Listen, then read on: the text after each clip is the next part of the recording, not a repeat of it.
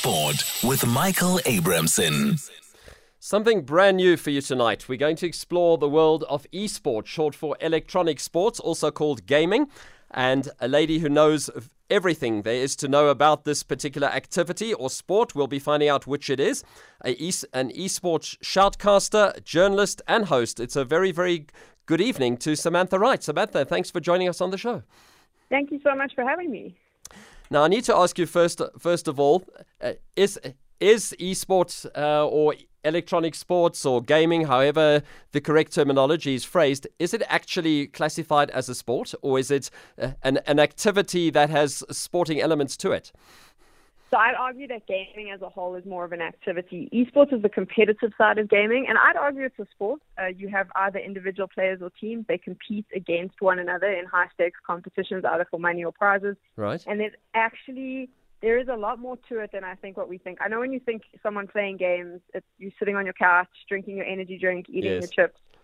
I've traveled around the world. We're talking guys that come in, they play. Some of these games can go anything from like 5 to 6 hours in length. It's really competitive. You have to be super focused. So when you meet them, they travel with nutritionists, they travel with personal trainers, they have mental coaches, because to be that focused and concentrated, because obviously there's a lot of concentration, to be quicker than everyone else in the server, it takes a lot of like physical training, which I know sounds ridiculous, but when you see it at that top level, you realize that is 100% a sport. However, if you're playing games with your friends on your couch, you are not quite yet an esports athlete. Right. Obviously, it became very, very popular in the East, in China, countries like South Korea, where it really picked up initially and then has gained worldwide momentum. What has sparked the interest in esports, and how's it sort of developed this culture of acceptance where everybody wants to get involved? I think that there is a level of it's easier to relate to if you're a gamer and you're a fan of games. Esports, it feels like it's possible, right? Because you're sitting on your couch and you're playing, so you really believe it's far more accessible than, say, if you play football. Everyone knows if you want to be the best footballer in the world, chances are you're probably not going to be the best footballer. Whereas with esports, I think a lot of people, it feels far more accessible, even though the skill gap is just as extreme as professional football or rugby or anything like that. And I also just think it is a far more interactive sport to watch. You obviously watch it. It's live streamed on Twitch and YouTube, so it's free. You can get access to it for free. You can immediately be in the chat commenting and getting a response. So I do think it's that accessibility that makes esports as popular as it is.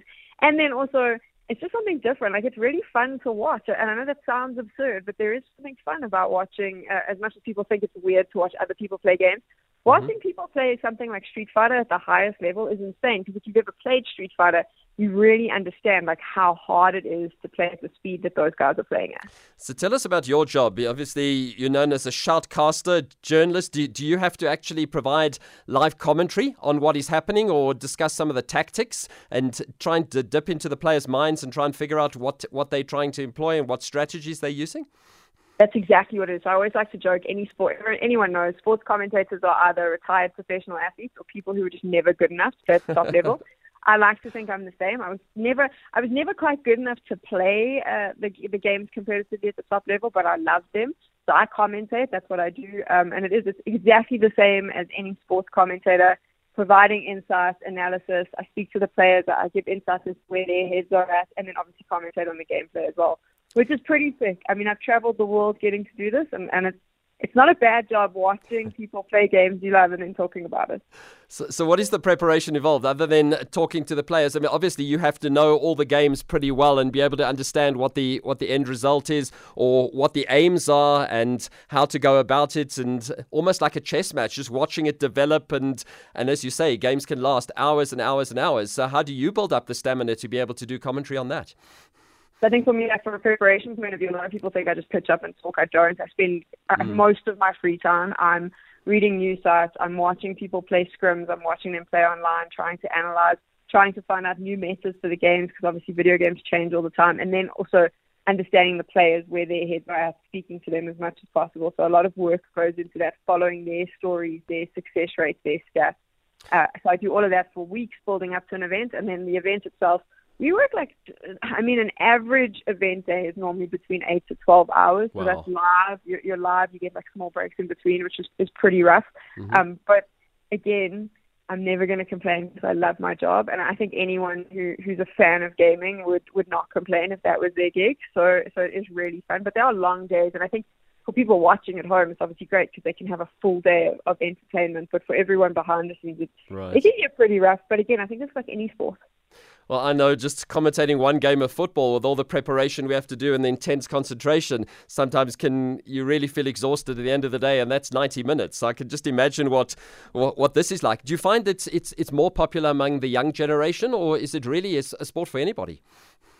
I think it is a sport for anyone, but it is obviously popular. I wouldn't say popular amongst the young generation. Certain games have an older audience. So there's a game called Counter-Strike, which lots of people in their late 30s, early 40s were playing back in the day on their computers. So that's got a bit of an older fan base. But then your more popular games like FIFA and Fortnite, especially here in South Africa, that is a much younger generation that's playing it, and it's really popular amongst them. So I think it's quite cool because it does bridge the gap as well. Like I've met a lot of parents who their kids were playing, so they started watching esports, and now their kids have moved on to like something else. Right. And they're still watching because they've now got really invested in like a Fortnite player or a FIFA player, and I see them all the time, and it's fascinating to me because they now enjoy it as a form of entertainment. Wow. So I do think it can breach all gaps, but if we're realistic, it is going to be a younger generation who actually, I do think people who watch esports need to play games to really get a feel for it. So it's normally gamers, which tend to be younger. And how difficult is it to learn a new game and to develop tactics and develop it to such an extent where you become extremely proficient? I mean, I think if you ask any player, they'll tell you, even the ones that are maybe not full-time, who are still at school, they've got to put in massive amounts of hours. They're spending a huge amount of time playing those games. So that being the case, then, where do they have? I mean, do parents allow their kids generally to spend all the time that they need to be able to master this? And what happens to the schoolwork and the other activities and the social aspects of young lives? So it's really interesting because I spoke a lot to, there's a top South African FIFA player, and he's actually about to go to like the FIFA E-World Cup. His name's Giulio Bianchi, and I speak to him a lot. And when he was in matric in university, I think he would dedicate like 2 to 3 hours a night playing FIFA. And then on weekends, 2 to 3 hours. But he was really strict about like also having like time on the weekends to actually go outside and play real sports. He was really focused on his schoolwork. I think he passed matric, university exemption. He's now a qualified accountant.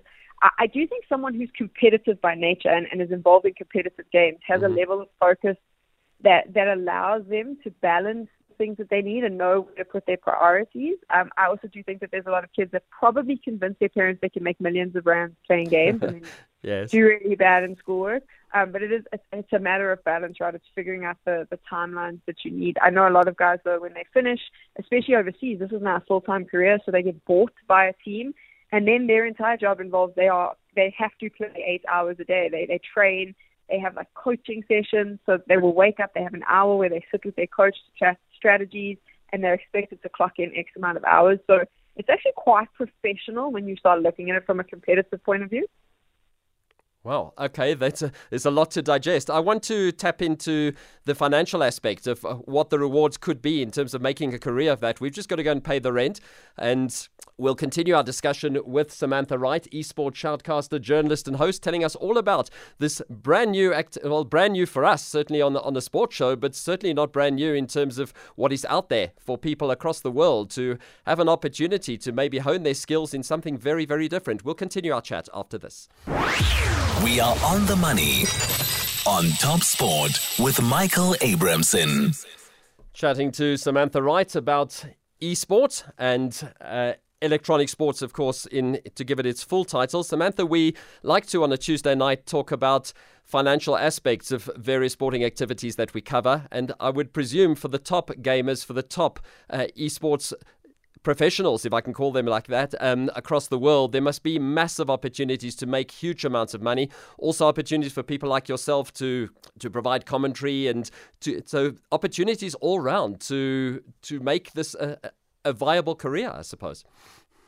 100%, and I think obviously, like again with any sport, if you're playing at the top level, depending on the game you play, so this was really important because some games are more popular than others, but at the top level, if you're playing internationally, you're competing for prize pools, $1 million, $1.5 million. Wow. Dota's TI that's a crowd-funded prize pool, so it's like $16-17 million, and a lot of the top players in Counter-Strike, Fortnite, FIFA, they get paid salaries, they sign to organizations, they have endorsement deals. So you can make really good money, hundreds of thousands of dollars doing this. Obviously, when you're in smaller regions like South Africa, very different story. We don't necessarily have the infrastructure to spend that sort of money, but there are still players here that get paid a salary. They make really good money from competing and do get to lead the country to go to events overseas, because that is one thing. A lot of these global events, if you qualify to compete in them, they will pay to fly you there. They will put you up in a hotel. They will feed you. So there's a really nice mix of, it's the same as sports, but there's also an entertainment element, which I think adds a little bit of funding to it, much like boxing or UFC, where they will actually fly you out and put you on the stage. And then there's all the jobs behind the scenes. Obviously, commentating is great. Like I said, I've seen the world. I've been to almost every continent, and I'm flown there to work. That's my job. I go there. I actually arrived late last night from Poland. I'd been there for a week to work. Yes. And I think it was 2 weeks before that I was in Paris. So I get to fly all over the world. Lots of other commentators as well. We joke and say we basically have a circus life because they just move us around to commentate. But there's also cameramen, and there's one of the big things is player managers and referees. Referees, that's a really specialized task. You need to know the game. They will fly referees around the world to referee, because every single team needs some sort of referee standing with them to check that they're not cheating. So it really is it's an opportunity that even if you're not necessarily good at the game, if there's a passion there and you can find a niche where you fit, it's a fantastic life. But obviously, like anything where you're a freelancer, it's a bit rough. Right. But I do think that there's huge opportunities from a financial point of view, especially because for some reason the rest of the world loves hiring South Africans, I've realized. Yes. So there is that level as well, of like they like South Africans, and if they find that you're good, we've got a lot of international referees here, and sort of player admins, they call them player administrators, who get flown around. They're just really good at their job. And not only do they get flown to different countries, they do a lot of this work online as well for online competitions. So there is opportunity, and it does pay well. More importantly, it also pays in dollars or euros, which obviously right now is great, if I'm going to be completely frank. But in terms of local, it is still quite difficult. There are a few companies here that are paying full-time salaries to people, and you can potentially make it your career. But we are still considerably further behind the rest of the world. So for South Africans then listening, there might be parents listening, youngsters listening, feeling like this might be an area where they might be good at. They might not be so good at active sports on the sports field, but they might be really, really skilled or be prepared to develop their skills in this area. How would they go about getting involved, finding out more information, and just picking it up as a possible career opportunity going forward? So first off, they can always chat to me. It's at TechGoals.za. I'm pretty much everywhere on social, and I'm not working for the next 3 weeks, so I'll probably answer your messages, and I can help. And then there's also lots of places you can go. So there's a couple of online companies that run online tournaments in South Africa. One is called ACGL. It's African Gaming. .co.za, I believe. Medalstate.com is another one where you can actually go register on their sites for free, and they do cash cups every night in different titles. So you can sign up, you can play, you can win money. And also what's great about that is when you play, you have a chance to see how you compare to everyone else, because I think a lot of people think they're really good till they've played online against someone else. Right. But also with those companies, those are the two companies where I mentioned that there's now companies that are actually paying salaries. They are offering jobs as well. So it's really great to go and follow them, to join their websites, because you can see what's out there. And ultimately, the more people involved, I think the better and the bigger it can get in South Africa. I personally would love to see esports develop a little bit more here.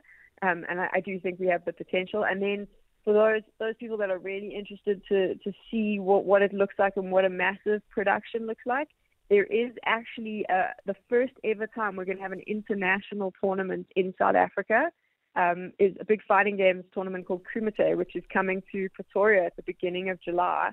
And you can actually buy tickets for that. The best Street Fighter players in the world are all coming to South Africa to compete. And that will be the first time we have a global level tournament here. And that for me is really important, because I think a lot of the international businesses will see that, one, it's actually really cheap to run events here, and two, that we have the best crowds and they should do more of them. Sounds very, very exciting. There's so many more questions I want to ask you about the competitive aspect of things. So I think what we'll do is we'll invite you back in a couple of weeks' time to chat more about this fascinating sport. eSports, it's called. Samantha Wright, thanks so much for your time. And by the way, John Jericho is in to present the next show. Says I must say hello to you. And he looks forward to chatting to you as well at some point in the future again. Thank you so much for informing our public about something very, very different that might just open some doors for our listeners tonight. Thank you so much. You got to come and commentate some FIFA with me next. That'll be a very interesting experience. I've commentated on 28 different sporting codes in my life, so I'm willing to broaden the horizons a little bit more. Thank you so much for your time, and we'll chat to you again soon. Thank you.